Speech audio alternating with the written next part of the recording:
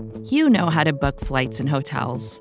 All you're missing is a tool to help you plan that unbelievable travel experience. That's why you need Viator. Book guided tours, excursions, and more in one place. There are over 300,000 travel experiences to choose from, so you can find something for everyone. And Viator offers free cancellation and 24/7 customer support for worry-free travel. Download the Viator app now and use code Viator10 for 10% off your first booking in the app. Find travel experiences for you. Do more with Viator.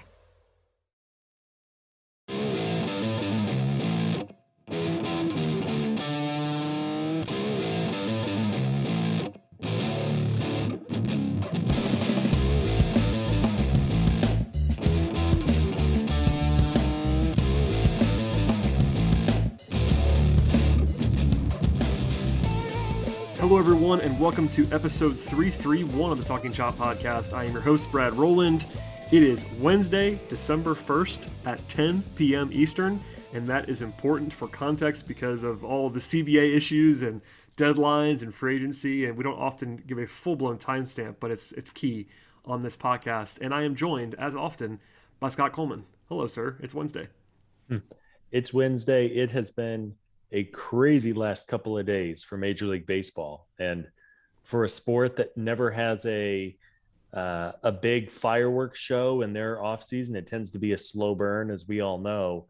I enjoyed it. I think you enjoyed it. I think most fans enjoyed kind of the free agency chaos that has been the last 72 hours.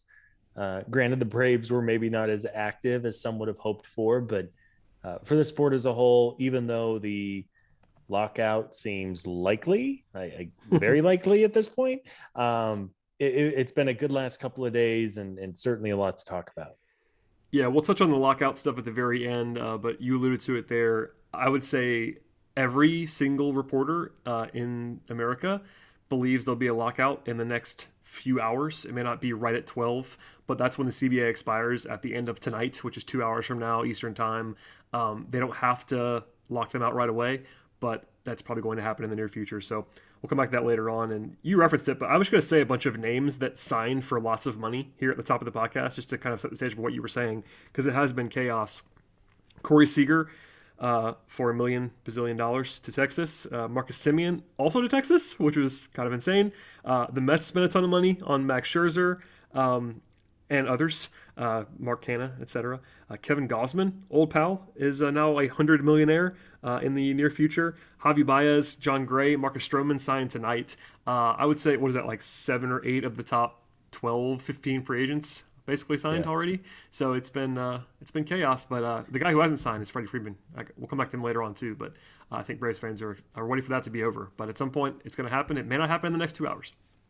It's been a fascinating start to free agency, and you're right. There's been some big time money being spent. Texas Rangers, the Detroit Tigers are expected to spend a lot of money at some point. I mean, you talk about the teams that are spending money here, and none of them are good. And I was tweeting about this tonight, but like the Dodgers, other than bringing Chris Taylor back, have not been very active. They lose Seager, they lost Scherzer. The Yankees and the Red Sox have done very, very little. The Braves have not done a whole lot. The Houston Astros have done basically nothing. It's been weird, and I guess it's good for the sport when kind of those bottom and middle tier teams are spending more money. But it's been an interesting start to the offseason, to be sure. There's still, as Buster Olney noted, there's still like 300 free agents left. So it's not like the Braves and all these teams don't have other options here. But yeah, I mean, if you had the Texas Rangers spending $500 million by December 1st, a couple months ago, I think I would have said you were crazy. But yeah, I guess it's good for the sport to have a little more balance. I know that's something in these new contract negotiation talks that they want more of a middle tier of teams in the league because it's very top and bottom heavy right now. And if that means spending like this, then I'm all for it. Yeah, the $500 million for Texas on 2 players at the same position is A-plus stuff from the Rangers. I have Rangers fans in my life, and they were both excited and perplexed at the same time. It's very exciting. I am excited. I am very excited that the Braves no longer have to face Corey Seager in the playoffs, short of another World Series appearance. because that dude, I swear, I mean, he didn't have a crazy NLCS this year, but he's just somebody who scared me every single time he came up to the plate. Yeah, no Corey Seager and no Max Scherzer, at least in Washington. Then he went to the Dodgers, and now he's on the Mets, which is like very strange. Anyway, we'll come back to all that later on. But a lot's happened, and the Braves did, as we start on the Braves portion of this podcast, they did make a transaction, and in my opinion, a very very interesting transaction this week. They signed Kirby Yates, veteran reliever, to a 2-year deal. He's 34 years old.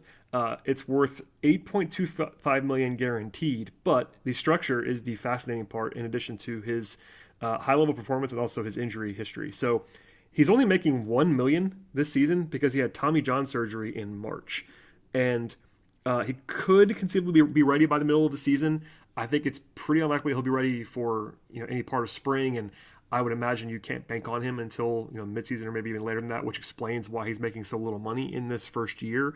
But then it's 6 million for 23, and then a $5.75 million club option for 24 with a $1.25 million buyout. So a very weird structure, and he's also kind of old in addition to the injuries. He'll be 35 when the season starts. He'll be 36 when the following season starts, and that's the fully guaranteed season, and then 37 in the club option season. I say all that, though. Kirby Yates is familiar in that the Braves actually reportedly agreed to a deal with him last year, and then they had to back out because of a physical, and rightly so, because Yates did not pitch at all last year before he had the TJ. So that's interesting in a lot of ways, but at his peak, he was like basically the best reliever in baseball for 2 years. There was a 3-year period where he had a 2.4 ERA, and then from 2018 to 2019, his last 2 full seasons, he had a 1.67 ERA with 191 strikeouts in 123 innings. Now, Scott, I'm not good at math. That seems like a lot of strikeouts and a pretty good ERA. So he was, basically, here's a short version before I hand it off to you. He was incredibly good the last time he pitched. He hasn't pitched in a while. He's kind of old, and the contract is very interesting and bizarre. So there you go. Yeah, there you go. And I know for a lot of our listeners who are on the East Coast, Kirby Yates, when he was so good with the San Diego Padres, he was coming on the mound at like 1 in the morning locally. So maybe fans aren't as familiar with him, but you're absolutely right. He was, not only the best reliever in the game in 2019 with San Diego, he had a historically good 2019, like one of the best relief seasons of all time, if you go by Fangraphs WAR. So he was very good. That being said, 2019 was a couple of years ago.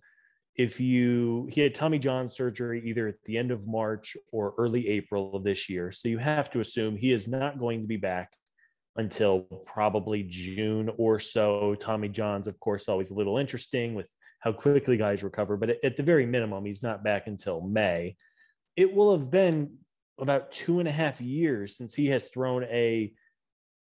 needed to throw competitive pitches at the big league level. He really did not pitch very much in 2020 and the COVID season, which is when he got hurt.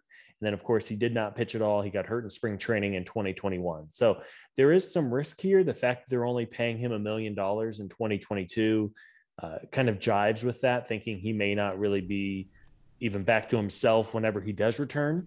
But it's not big money. And the upside here, I think, is significant. He's clearly somebody the front office has wanted for a while because they tried to sign him last year. And even if you maybe don't get the best of Kirby Yates in 2022, the fact that it's a 2-year deal and reasonable money in 2023 is worthwhile. And we'll see. Maybe it's another gem for the night shift. We hope so. Maybe he'll be able to hit his form a little bit whenever the games matter most in August, September, October. But we'll see. I was pleasantly surprised by the deal, and I think it's a strong signing, and there is some upside here to be sure. Right. And, on paper, the Braves don't have a huge need at the back of the bullpen. Obviously, the night shift was awesome in the playoffs. They were awesome last year in general, and they bring them all back. As we say on this podcast all the time, however, relievers are volatile, and you just can't assume that every guy that was good last year in the bullpen is going to be good again. And if they had given Kirby Yates the Will Smith contract, I would not have been thrilled with that. But this is a deal that, if he is himself, is an absolute heist. And if he's not himself, you didn't give up very much. This year's money, as we talked about, is $1 million. That's literally nothing. And next year, $6 million. Yeah, like that's what you're on the hook for. But I mean, in theory, they could in the middle of this season just to kind of decide, you know what, Kirby, we'll give you extra time off and just shut him down and let him go. Like that may not happen. And in my mind, I wonder if you have thought about it this way as well. I feel like anything in 22 is a bonus from Kirby Yates. This is a move that is pretty clearly designed for 23.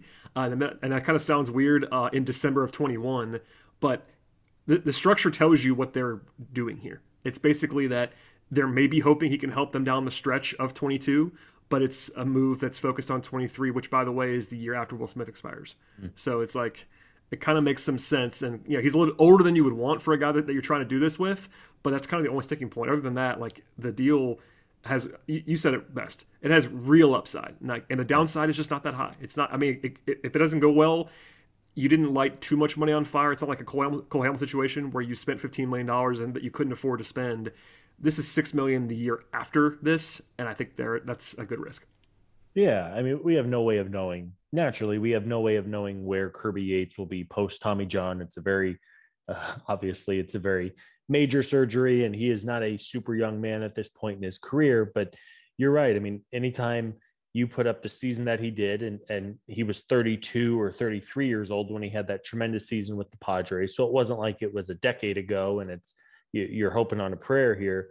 I like the move. You're right. I can already hear friend of the pod, Chip Carey, talking about how it's like making a trade at the deadline without actually making a trade. Oh my God. I hadn't thought about that. You're 100% right. That is going to happen on May 10th. Yeah. Close your eyes and tell me you cannot hear Chip and Jeff in the booth talking about that like very clearly and vividly. Oh, that might happen in spring training. There'll be a reference to him on the first Bally spring training broadcast at 2 p.m, Grapefruit League action. It's like, you know what? They'll be able to kind of just add a mid-season arm, and Kirby, yeah, it's going to happen. You're absolutely right. 100%. Maybe the timing will be beneficial. I mean, I'm glad you mentioned it. Yes, the night shift was incredible the last couple of months. We don't know where the bullpen is going to be next year. Of course, on 2021 as a whole, the Braves bullpen was very Jekyll and Hyde. It's easy to forget that early on in the year, they just kept on letting games get away from them. You can never have too many bullpen arms. And hey, if they can find, I mean, even if Kirby Yates is close to as good as he was with the Padres for a couple of years there, it's a strong addition, and depth is never a bad thing in the bullpen, especially somebody who has gone out and done the job before. Yeah, that's well said. Obviously, I'm going to tie this in. This is not exactly on the same level of high profile, but the Braves also signed Darren O'Day to a minor league contract. And this is almost the same thing, except for at a very low level. Darren O'Day, former Brave, of course. And essentially, Darren O'Day has been good anytime he's pitched in the last 7 years. It's just that he's a million years old. He's 39 years old. He can't stay healthy. But if he makes the team, he'll make $1 million this year. And he was legitimately good the last 3 seasons with the Braves and the Yankees. And yes, it's not the same level of intrigue or upside, but it's the same kind of idea where they're just kind of aiming for upside. And Darren O'Day, even if it's only 3 months, I kind of doubt that he'll be good for a full season for the Braves. But if he could throw 20 games this year and do it well, it's worth $1 million. No, it really is. I mean, I think at this point, if Darren O'Day is healthy enough to be on a big league mound, he's going to be pretty effective. It's just a matter, though. I mean, I hate to say it, but it really is more of a matter of when and not if he's going to get hurt. Maybe he gives the Braves a couple of months at that price point. You're talking about no money at all. But yeah, it's nice to bring back old friend Darren O'Day. I believe he was also highly thought of among his teammates and in the bullpen. He did some work with the young guys as well. So that kind of stuff is invaluable. And even if he only makes it through spring training or something like that, anytime you can have these young pitchers around a veteran who has done it successfully for many, many years, I think it is certainly worthwhile. I was not planning to go to Darren O'Day that early in the podcast, but it felt like it was the right thing to do after the Kirby Yates discussion. I promise you we're going to talk about Marcell Ozuna, unfortunately, in a second, and also the non-tender deadline decisions that the Braves made. There's lots of news to get to on this podcast, Scott, and we're kind of loaded up here. But before we get into any more of that, a word from our sponsors on the show today. Vacations can be tricky. You already know how to book flights and hotels, but now the only thing you're missing is, the actual travel experience. Because is it really a vacation if you're just sitting around like you would at home? You need a tool to get the most out of your time away. That's where Viator steps in. You can book guided tours, activities, excursions, and more in one place to make your trip truly unforgettable. Viator has over 300,000 travel experiences to choose from. Everything from simple tours to extreme adventures and all the niche, interesting stuff in between. So you can plan something that everyone you're traveling with will enjoy. Real traveler reviews give the inside scoop from people who already been on the experiences you're considering, so you can plan with confidence. Free cancellation helps you plan for the unexpected. And 24/7 customer support means you can travel worry-free. Download the Viator app now and use code Viator10 for 10% off your first booking in the app. Find travel experiences for you. Do more with Viator. Another day is here, and you're ready for it. What to wear? Check. Breakfast, lunch, and dinner? Check. Planning for what's next and how to save for it? That's where Bank of America can help. For your financial to-dos, Bank of America has experts ready to help get you closer to your goals. Get started at one of our local financial centers or 24/7 in our mobile banking app. Find a location near you at bankofamerica.com/talktous. What would you like the power to do? Mobile banking requires downloading the app and is only available for select devices. Message and data rates may apply. Bank of America NA, member FDIC. All right, Scott, let us talk about Marcell Ozuna and a controversial ruling, I'll say, this week by Major League Baseball. Ozuna was given a 20-game suspension. As we talked about a number of times on this podcast, we were all kind of waiting, including the Braves, I will add, for what baseball was going to do suspension-wise for Marcell Ozuna. It was always going to be something. This was about as light as I possibly could have thought it would be because it's 20 games. It's also retroactive. So he's now free to play in baseball from game 1 of next season. The suspension cost him about $1.5 million in salary. And all the statements that were released here, I'm not going to refresh the entire timeline, but he was arrested back in May, charged with felony aggravated assault by strangulation. They dropped the felony charge, the prosecutors in Sandy Springs, and then he entered a diversion program in September that could result in the domestic violence case being dismissed at some point. He's still facing misdemeanor charges of family violence, battery, and simple assault, and they could be dropped, though, if he meets the resolution conditions in the near future. Upon this announcement by Major League Baseball, the Braves released a statement. I'm going to read it for you now. And it says, any instance of domestic violence is unacceptable, and we fully support the decision by the Commissioner's Office regarding Marcell. We are encouraged to know that Marcell has accepted full responsibility for his actions and is taking the necessary measures to learn and grow from the situation. End quote. Now, all that happened earlier. Then, today, on Wednesday, TMZ released the video of Marcell Ozuna, and part of it is his hand, I would say, pretty forcefully on the neck of his wife before he was arrested in May. It's one video. It's TMZ. There's not a lot of context, but it exists. There's video of this. It does not look good. I will say this before I get your reaction, Scott. I thought that if I had to guess, it was going to be like 50 games. I didn't think it was going to be a full season. I do think 20 games and retroactive is very, very light on this, and I think that's not enough punishment for what he has done. I don't have any interest at all in getting into I've seen a lot of Braves fans and mentions and arguing about like whether it was this quote unquote as bad as it looked or all this stuff, and I don't want to do that. I'm not okay with domestic violence in any way, shape, or form, and I don't want him on the Braves. I've said that before. I stand by that now. At the same time, we've also been realistic and knowing that he has lots of money owed to him, etc. I'll just say this, we can talk about this if you want to. I thought 20 games and retroactive was extremely light for this instance, and I was at least mildly surprised. Not like totally floored, but I was surprised.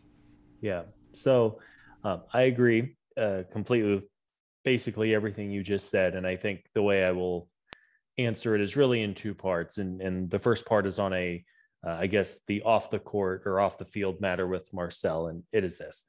I hope Marcell and his family get the help that they need because, of course, now we have video of this incident, which was very difficult to watch and is horrifying. About a year and a half ago, Marcell's wife was arrested on domestic violence charges of some kind. They have young children in their household. Very clearly, there are some real problems with their relationship. And I'm not going to sit here and pretend like I am in tune with what goes on in the Ozuna household, but that is never okay. And I sincerely hope that they get the help they need, because that is a concerning situation all the way around.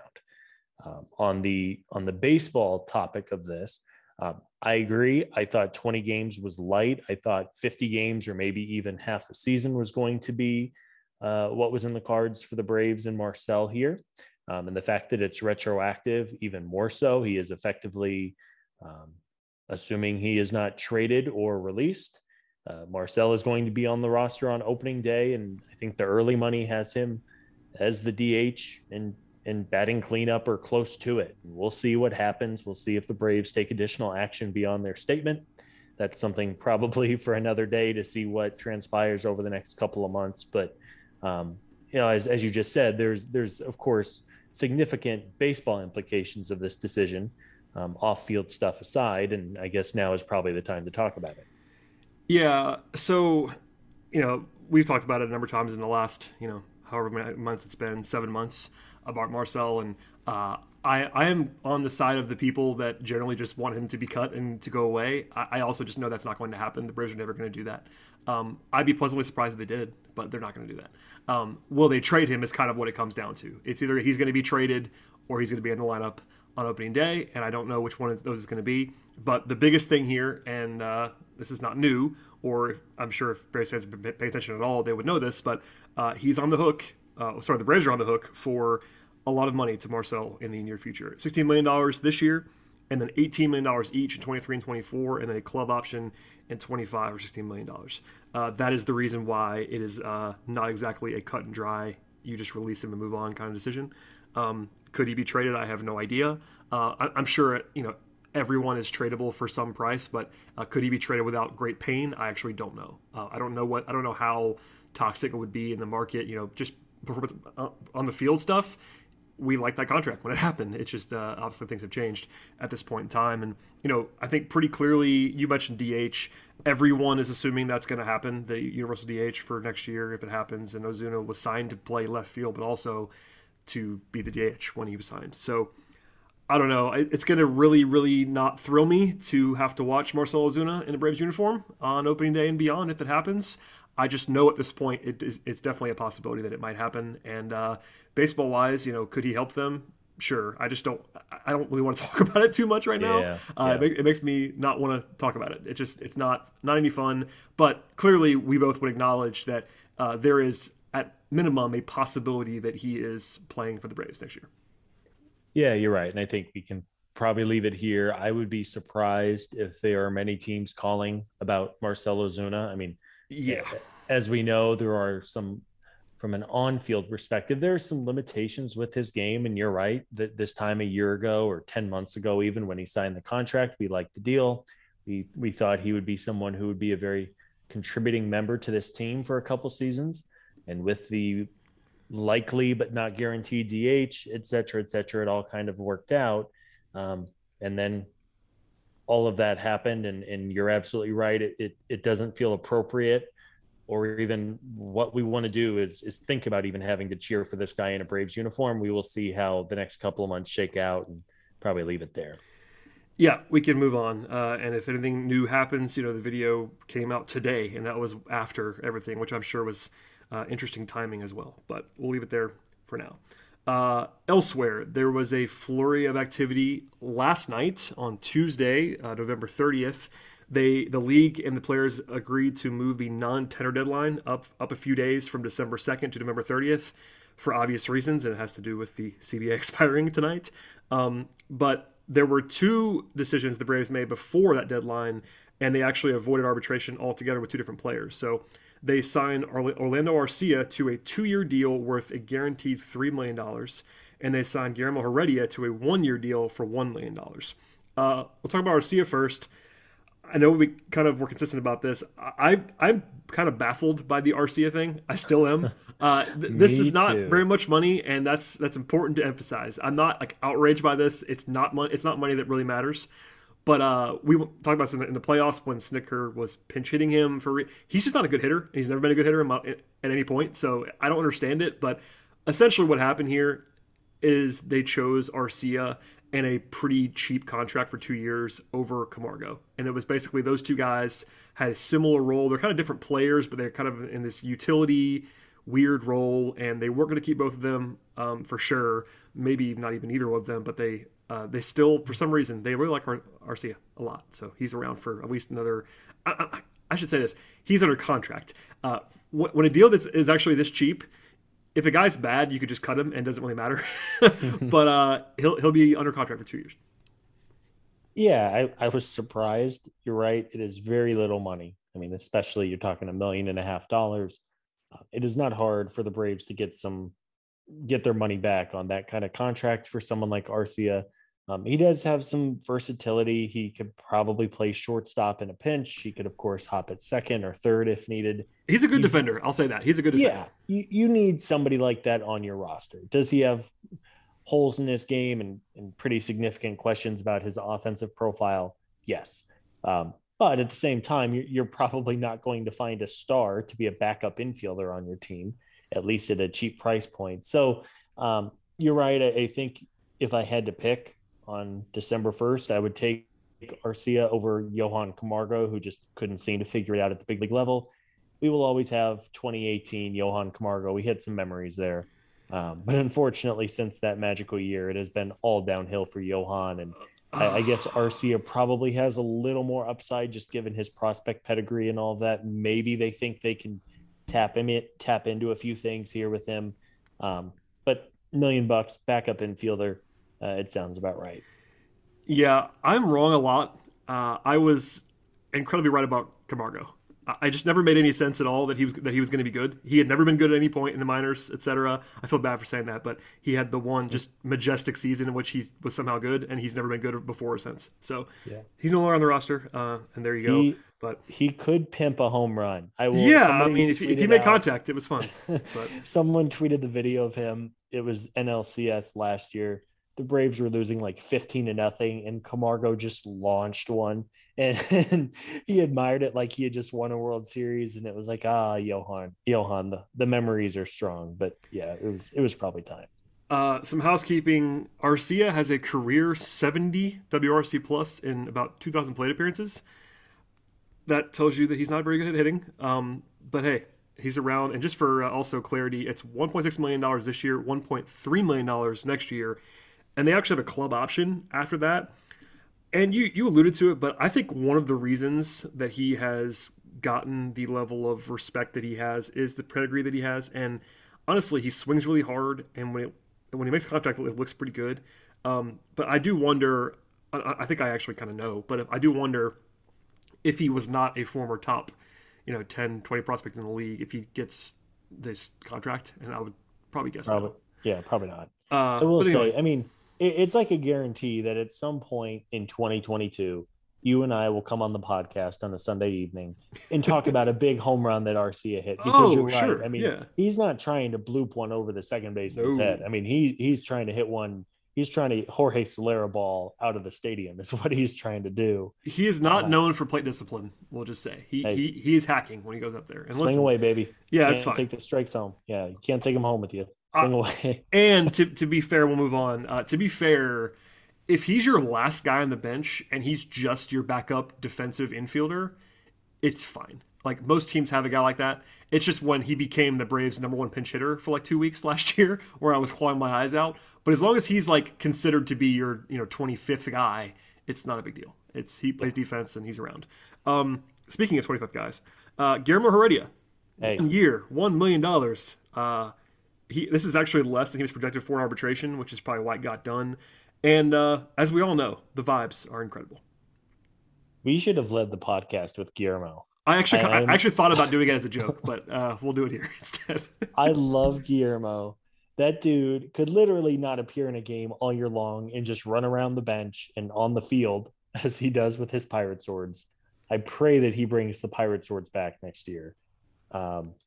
the best $1 million the Atlanta Braves have spent, maybe ever, to bring Guillermo back. I don't care. I mean, he literally couldn't get a hit next year, and I don't think I would ever come on this podcast to be like, nah, it's time. We gotta find somebody else. Just And put him on the then IL if that happens. Just give him a fake oblique injury and he can run around the dugout. It's fine. the 6 month, oblique and groin strain. Honestly, For 6 though, months. like I number one, I agree with you across the board. Everyone loves Guillermo. He was so much fun last year, and I believe he'd be worth $1 million just on that. I will also say he has some like baseball traits that are useful. Like he's actually hit lefties pretty well in his career, and he played decent defense last year in center field. Like he can fake center field pretty well. He's pretty good in the corner. He can hit a little bit. Like I think you want him to be your fifth outfielder rather than your fourth in a perfect world on a contending team.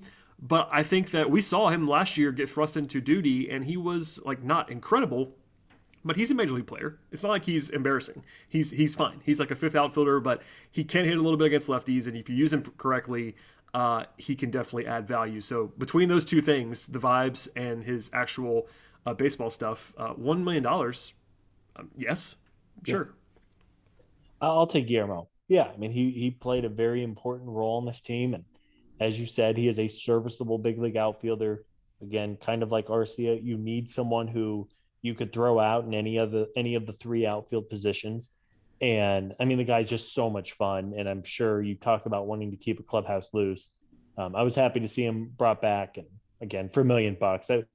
I was kind of joking with if he's in an 0 for 200 slump next year and they have to move on. You can always move on. Only kind of joking. Only kind of in memory. He can have a lifetime contract as far as I'm concerned. But all right, good to have Guillermo back.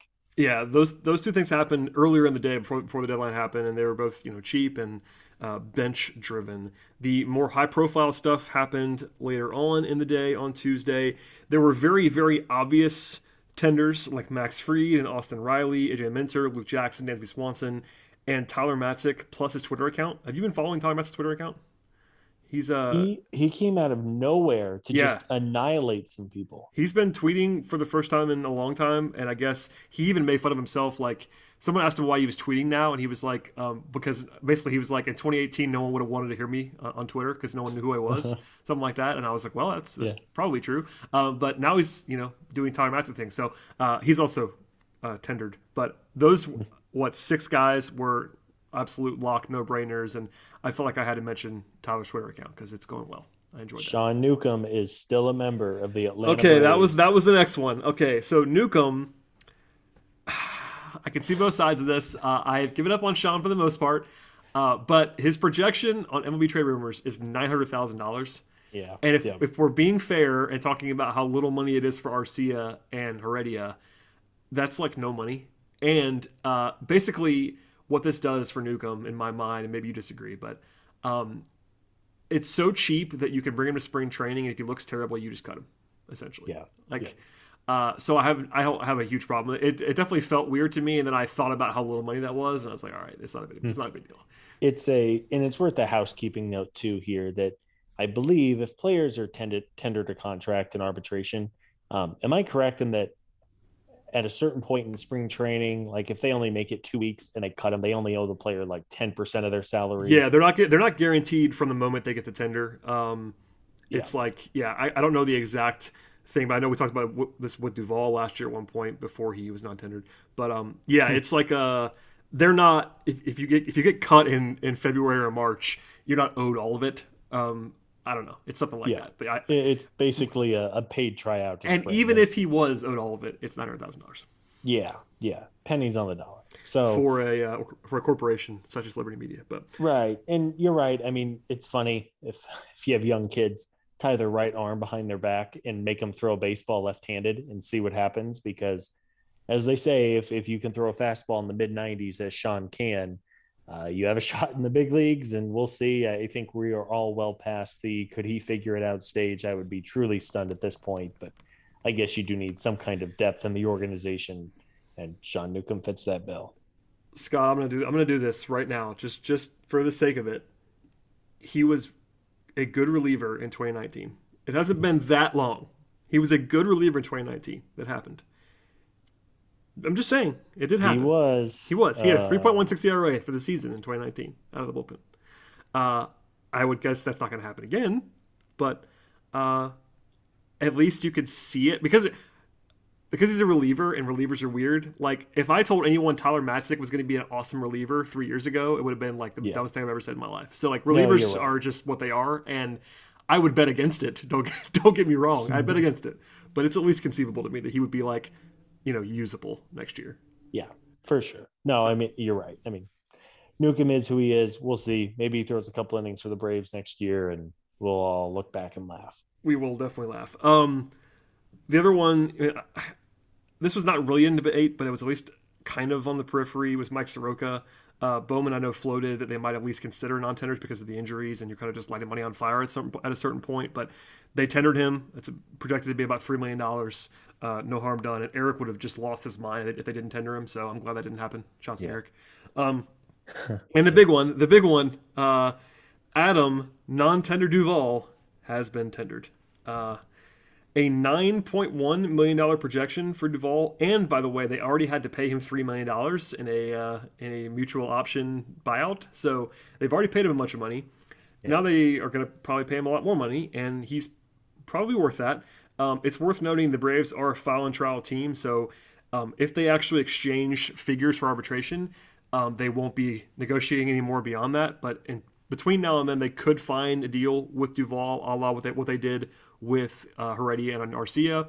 They could also go multiple years with him if they wanted to, or they could just go to arbitration and probably pay him like $10 million, and all that's fine with me. Adam Duvall is he worth a lot more than $10 million? No, but if you just figure in what he's been able to do the last few years, it sounds like a lot of money. I realize that, but he's worth that much money. It's not a huge bargain though. I'll just say that.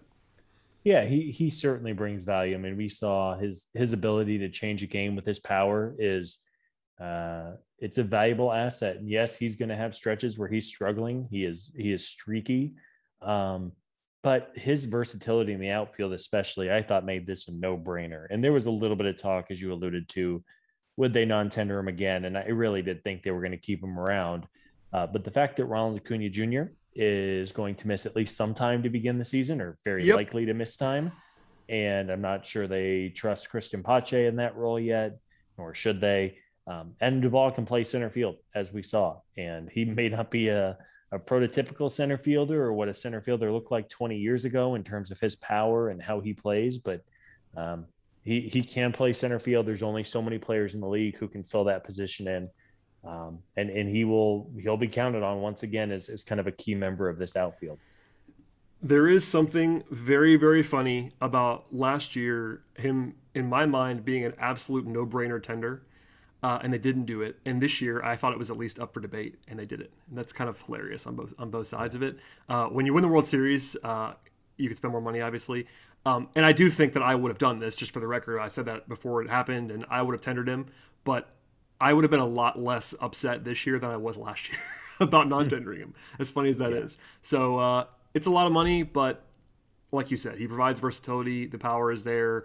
He'll make you crazy for 2 weeks if you watch him and he's having a rough time, and then he'll go crazy for 2 more weeks. So he's not always the prettiest, but he can give you some depth, and the outfield is what it is. I mean, the outfield is not, on paper right now, it's kind of light with Acuna banged up. So Adam Duvall will have one of the biggest and most forgotten swings in like Braves postseason history with his grand slam in Game 5. Just a fun. I know that's going to be a moment in like 5 or 10 years that somebody brings up, and we're all like, "Wait, that happened? What? It grand sure slam in the World Series, and they lost? What game?" It was partially our fault too. We forgot it on the Moments podcast. We did. Shame on us. We're the worst. Yeah. No, it's Duvall, playoff hero. Legend. We love Adam Duvall on this podcast. We always believe when no one else did. That's true. Yeah. Maybe not no one else, but most people believe at some point. But that's kind of the guys that are coming back on some level. There were also 3 non-tenders. We talked about Camargo, who was projected about $1.4 million. We'll leave that there for now. I guess the one that made some national news was Richard Rodriguez. He was non-tendered. He was projected to be about $3 million. This seems pretty simple to me. His spin rate just completely fell off a cliff post sticky stuff, and we talked about it a lot when it was happening, but just as a matter of refreshment, Scott, 9 strikeouts in 26 innings with the Braves. Oh, 9. it's hard to be successful with 9 strikeouts. It's impossible to be successful as a reliever with 9 strikeouts in 26 innings, basically, in the modern game. And it was kind of weird too, because he was striking out guys not at a high clip with the Pirates before the trade, but at a decent level. And then it just completely disappeared with the Braves. It was kind of odd. Yeah, I don't know. I mean, I don't want to go too crazy, but the sticky stuff thing does seem like it probably was the reason. Yeah. But anyway, there is a chance, by the way, before I forget to say this, there is a chance that the Braves could sign any of these guys to cheaper deals still. They're not like banned from doing so, minor league or otherwise. So it wouldn't like blow me away if Camargo signed a minor league deal like 2 days from now, I guess, if they're not locked out at that point in time. But Rich Rod, it didn't seem like is likely, just because I feel like he'll have other offers and there's no like relationship there. He was on the Braves for a couple months and didn't make the World Series roster, etc.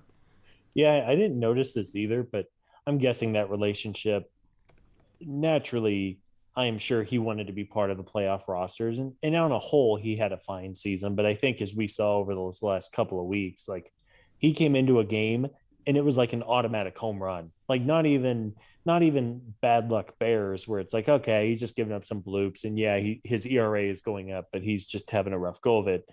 Now we knew that the home run regression was going to come. The fact that he was not even at like the World Series parade was kind of odd. I think DOB mentioned that in one of his columns, and I didn't notice that. But he was not with the team. I don't know if he had something going on that prevented him from making it. But once I saw that, $3 million for a guy who would be like your 7th man in the bullpen to start the year is a little steep. I mean, we just talked about Tyler Matzik, and not that you can find Tyler Matzik just growing on trees anywhere. But for $3 million, I would much rather try a couple of veterans on a cheaper deal and see if one of them sticks. Yeah, I'd much rather give Kirby Yates $1 million and Darren O'Day $1 million than Rich Rod $3 million. Yeah, so. And somebody else $1 million too for that matter. I mean, that's really kind of what it boils down to. And we know that you need depth in your bullpen, and if you're just not going to trust Rodriguez or don't have a lot of faith in him to figure it out with that one pitch that he basically throws. Right. $3 million is not throwaway money. We won't do the whole budgetary thing now. We'll save that for probably in the dark times of the lockout in terms of the payroll. But, they could use that $3 million elsewhere. And despite our hopes and pleas and all of that they'll spend more money now post-World Series, this is not going to be the Yankees where they're going to spend $300 million. So that's going to matter on some level. So that covers it in terms of non-tender guys. No huge surprises. Essentially, the Braves did exactly what I would have done on all of those decisions. The only one that's kind of weird was Jaciel De La Cruz, who was actually not arbitration eligible, but they just basically cut him from the 40-man.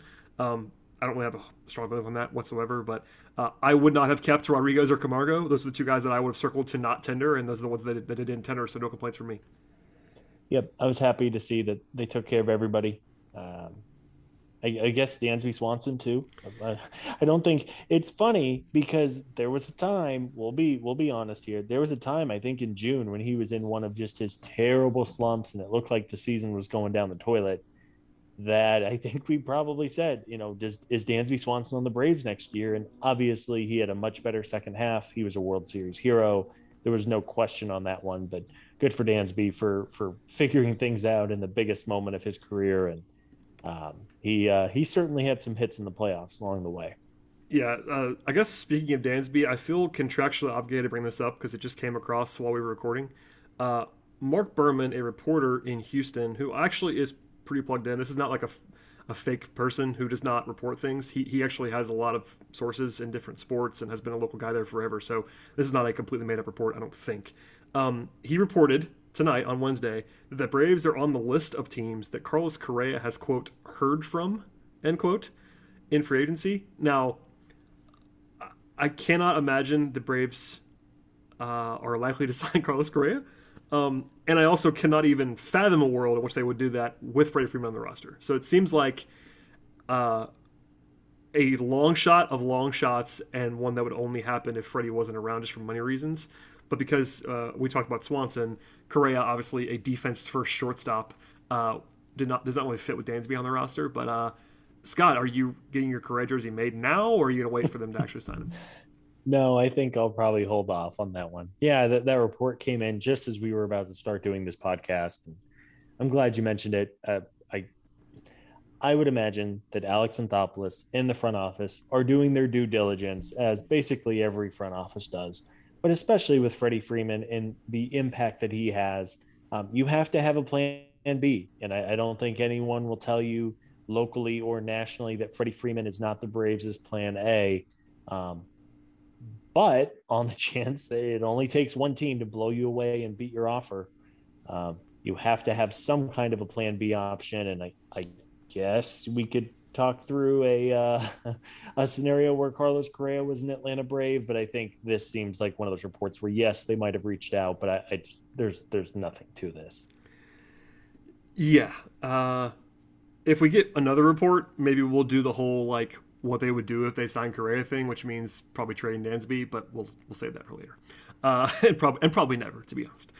People want their rumors, Brad. And yeah, listen, if we had nothing else to talk about, if they hadn't signed Kirby Yates and had the Ozuna stuff, maybe we spend 10 minutes on that, but not today. Okay, nuts and bolts before we get out of here. Unsurprisingly, the manager of the World Series champion Atlanta Braves got a contract extension, or at least a kind of an extension. He had Sticker had a team option that was exercised for 2024, so he's now under contract for 3 more seasons. He is 66 years old, so the only thing that I could see happening is maybe Snit retires, but honestly, I thought there was like a non-zero chance he might retire post-World Series because you just ride it on top. That's something that like guys might do, but that's clearly not happening, and obviously he is very safe at this moment, given that he just won the World Series. Good job, security, with winning a World Series. I think that's good for the resume. Yeah, that'll work. So nothing, no real analysis there. He'll be around as long as he wants to be around, I would imagine. You talked about Freddie. Nothing really happening there. There's been the odd report. I have made fun of. I know you have made fun of. I cannot handle John Heyman sending the same tweet out 10 times a day about Freddie Freeman. I'm going to melt down at some point in the next couple of days and probably reply to him. And the last time that John and I talked on Twitter, it didn't go so well. So maybe I won't do that. But he doesn't like me very much. I don't like him very much. And I'm all set with John Heyman tweets on Freddie Freeman. I don't know. He's mentioned the Dodgers, Blue Jays, the Yankees, etc. I will say there's only one team that has really scared me the entire time, and it's the Dodgers. And now the Dodgers have this spot for him because Seager left. So if you want to ask me in the deepest recesses of my soul what my fear would be on Freddie, it's that the Dodgers have endless funds and they could just slide Muncy to second base. And he's from there, all that stuff. So that's the looming monster. I still think I'd pick the Braves. I think everyone has reported that on some level. In addition to Heyman, I think Rosenthal and the local guys. Everyone seems to think the Braves are still likely, but it's not over. And with every passing day, it's not over. I don't know. Yeah, it's. I mean, as we've said many times, we never thought it was even going to get to this point. And I think if I had to bet on it today, yes, Freddie will be back. It would just be such an odd. I mean, it would just be so weird for the front office to let Freddie get away. Face of the franchise, by all accounts, is looking for a reasonable deal. And if your buddy John Heyman is correct, it sounds like it might be a dispute between 5 and 6 years. And love you, John. If you're real, I mean, sure, if a team comes in, and maybe we should talk about this, but like, look, if a team came in and offered Freddie like stupid money, like 8 years, $250 million, sure. Like there's $1 in a year where it's like, okay, we should, you have to find a plan B. But that being said, I don't think anyone expects that. At the end of the day, he is a first baseman, a position that is not a premium position for a lot of teams. He's on the wrong side of 30. And as great as Freddie Freeman is, there has to be some kind of cap on what you're willing to spend. This is not a contract on like Juan Soto, where you just hand him a blank check and say, all right, kid, here you go, fill it out, because he's 23 years old. You have to have some kind of cap on it. But that being said, like, it's Freddie Freeman, pay the man. If you have to give him a little more money or one extra year, I don't think it's going to be the downfall of the Atlanta Braves organization. You just have to hope that this all get resolved. Apparently, I guess you never say never. It doesn't seem likely to get resolved before the lockout begins. And that just means we're going to have to wait and be patient. But here's hoping it all resolves itself and Freddie gets to spend the rest of his career in Atlanta. Yeah, we've covered it on every podcast for like the last 3 weeks, so we're all just waiting like everybody else. Nothing's changed, but you know, I think it was Bowman that said this in the recent past that he recently wrote it. Essentially every time it doesn't get done, maybe you take a small percentage off the top. I don't know. It's just taking so long, and the negotiations are weird. And this is kind of an overarching thing, but maybe for new listeners slash like maybe people really got more invested during the World Series run. Anthopoulos works in total silence, essentially. Like I could probably only name 4 or 5 decision makers in like all of sports who have had more transactions in the last couple of years that just came out of nowhere with no reporting about them than Anthopoulos. Like he's famously quiet, so that makes our job harder. But it's also something where he's earned the benefit of the doubt in a big way. He just built a title winning team, and also like he doesn't work in the media, so we don't really know anything. And like the stray John Heyman report is not really telling me much about where the Braves are. I would hope that Alex has talked Freddie into giving him the last offer, if that makes sense. Like that's the hope. I mean, I would say the nightmare scenario for the Braves would be that Freddie just signs a deal without giving the Braves a chance to match it, and I don't think that's going to happen. Like I feel like there has to be serious ill will by the end of this for that to actually take place. And now, if Freddie gets a deal and the Braves have a chance to match it and they don't do it, that's a different discussion. But I don't think there's a real likelihood that Freddie's just going to like go under the cover of darkness to Los Angeles with no discussions. So Yeah, I would hope. I mean, again, we are not privy to those conversations, but by all we are accounts, not. a very strong relationship here. You never say never, and you never know what's going to happen. But I think Freddie comes back, and it's funny too. Talking there's some angst among the fan base with this naturally, and with the offseason as a whole. But it's funny how re-signing Freddie kind of puts everything at ease, and then you're just kind of filling in a couple of periphery spots on the roster. You probably need to add an outfielder of some kind. You probably want to add a starting pitcher of some kind. But after that, I mean, the roster is pretty set, other than Freddie Freeman, and that's why everything seems so uncertain right now. But I mean, again, that's the off season. yeah. To your point, by the way, there's been like at least that I've seen, and I trust Chris Willis to find anything and everything on the internet. I've heard nothing on Jorge Soler. I've heard nothing on Eddie Rosario. I've heard nothing on Jock Peterson. Like at all. It kind of feels like the big dogs of free agency were the ones more likely to sign early. Like as good as Eddie Rosario was, and he is a Braves playoff legend for what he did. Eddie Rosario is not the kind of player where half the teams are going to come kicking his door in to sign by the first day of December.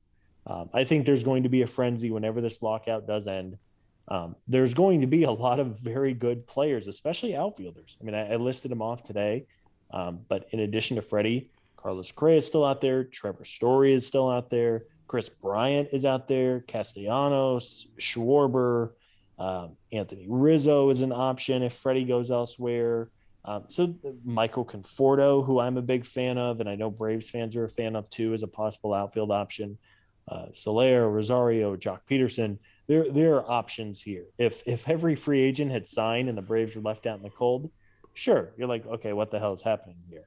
But there's going to be a significant run of free agents whenever baseball comes back, and it'll be fun. Hopefully it's kind of similar to this week where it's just been a chaotic and really fun week for the league, and we'll see where everything shakes out. But I do want to just kind of, not that I am the voice of reason, I'm as much of a fan as anyone listening, but it is December 1st or December 2nd as of listening to this. There's a lot of offseason to go, even if we're going to be locked out for a while here. You don't get bonus points for signing guys on December 1st. Yeah, so, okay, last thing on the show. It's about 11 p.m. Eastern now on December 1st as we're talking. The CBA expires in about an hour. And the expectation is the lockout will commence soon. The owners do have to actually pull a lever to lock out the players. It does not happen automatically, so they might wait. And no one thinks the deal's happening because they stopped negotiating this afternoon. So the deal's not going to happen barring some sort of weird, Zoom meeting that transpires in the next hour. They could keep free agency open. Jeff Passan reported that. That's one of the scenarios is that they could just negotiate with no CBA.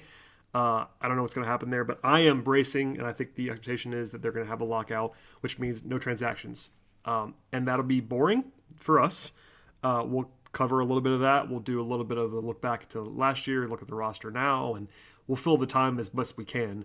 But, by the time I wake up tomorrow, there's a decent likelihood that the two sides will be locked out. And all this comes to a screeching halt. In theory, teams could still negotiate trades.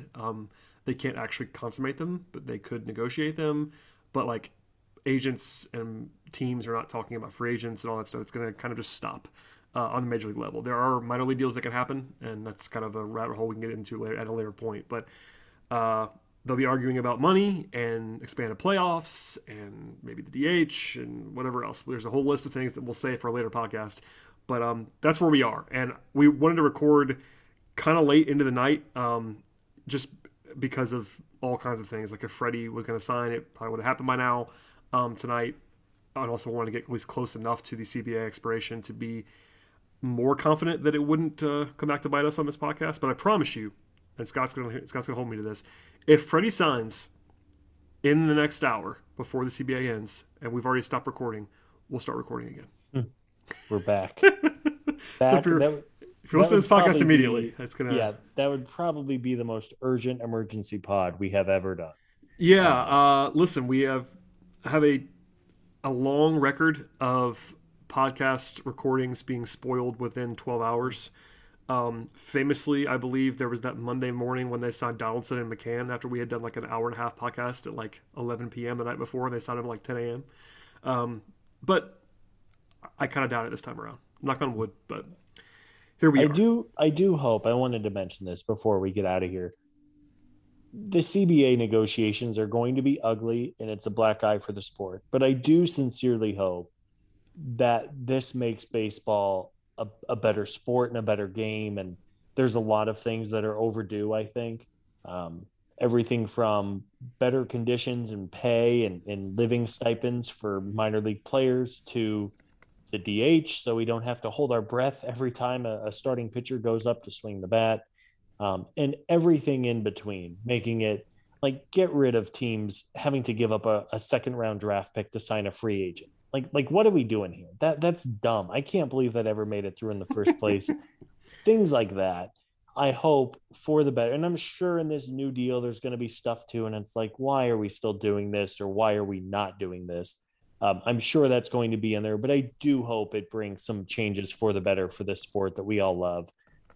It's really one of the few opportunities that baseball gets to make drastic improvements, at least in terms of financial matters and significant rules in the league. So I do hope that happens over the next weeks, months, however long this lockout is. Let's all hope that baseball is better because of it. Yeah, that's well said. Obviously, we want baseball to happen, but I hope they get this thing sorted out. Okay. Live update on the show. Glad we're still talking, Scott. Our friend, your pal and mine, John Hammond, reports that the MLB owners have voted unanimously to institute a lockout, and it's expected to begin tomorrow, but unclear what time it will start. So, Hammond could be wrong, but I kind of doubt it on this one. He is kind of a shill for the agents and the owners. So yeah, and also the word unanimously is in this tweet. So I can't imagine that would be just dead wrong. Maybe it is. That'd be embarrassing. But let me just update my priors. I was already at 99% of the lockout by tomorrow, and now it's even higher than that. So yeah, 99.9999%. Yeah. So yeah, as you listen to this, keep that all in mind as when we recorded this, and we'll come back in the near future. When they do lock out, we will probably have a show. Obviously there's no reason for an emergency lockout podcast. We kind of know what's going to happen. But we will be doing podcasts. The Daily Hammer will be running with Sean Coleman 2-3 times a week. Sean's been awesome for the last several months with us. Eric Cole and Gaurav and Garrett and friends on the road to Atlanta. Eric did an awesome interview, by the way, this week with the Braves' first-round draft pick, a one-on-one half-hour interview, which you probably won't hear anywhere else. So that was pretty cool to have Eric and have him be able to land that exclusive. That's definitely still on this feed right now, so listen to that when you can. And then I'll be here with Scott and or Eric and or others in the near future, and we'll have podcast content. So it's all we're all in this together, folks. They won the World Series. We really got to enjoy that. We'll still enjoy it because, hey, the bright side is if they lock out, the Braves are just going to be defending champions for even longer. Because maybe baseball will cease to exist forever, and the Atlanta Braves will go down as the last World Series champion of all time for the rest of time. No, but you're right. We have plenty of stuff to get into, even if there isn't a ton. And it's worth noting too, historically, the Braves have done very little in December and January under Alex Anthopoulos. Early and late only. Like it's been really early, like Thanksgiving, and then late, like Ozuna last year, for example. So yeah, we'll have plenty of recap coverage. We're going to continue to enjoy. I don't know about everybody else. I find myself on occasion just watching like World Series highlights.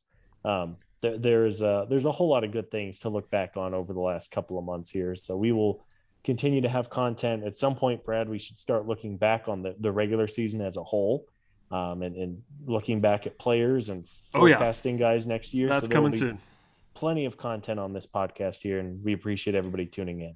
Yeah, I actively tried to save the review podcast until the lockout because we just knew it was coming, and it's like just a little bit of a peek behind the curtain.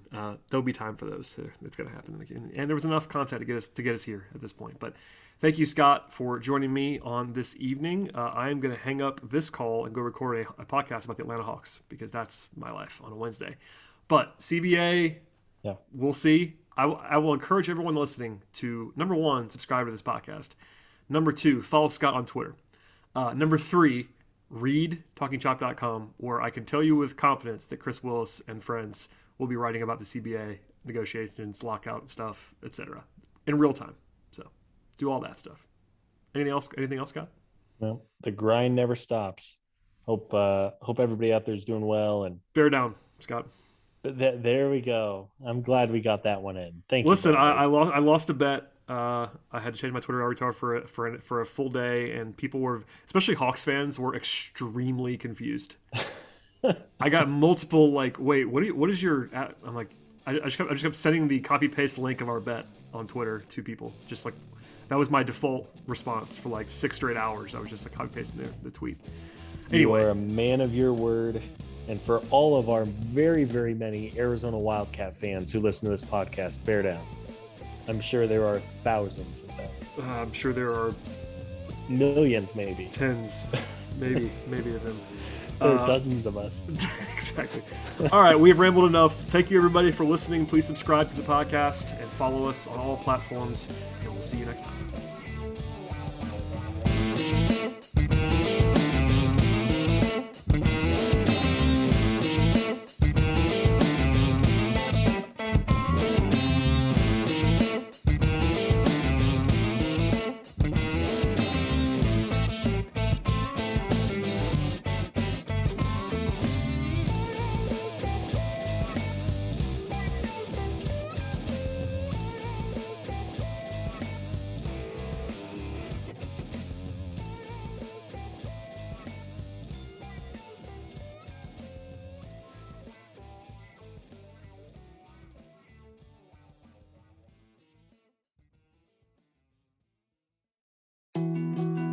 More to-dos, less time, and an infinite number of tools to keep track of. Sometimes doing business has never felt harder, but you don't need a miracle to hit your goals. You can just use HubSpot, because their all-in-one customer platform can make growing your business infinitely easier. Imagine this: high-quality leads, fast closing deals, wildly happy customers, and more benchmark-breaking quarters. It's not a miracle, it's HubSpot. Visit HubSpot.com to get started today.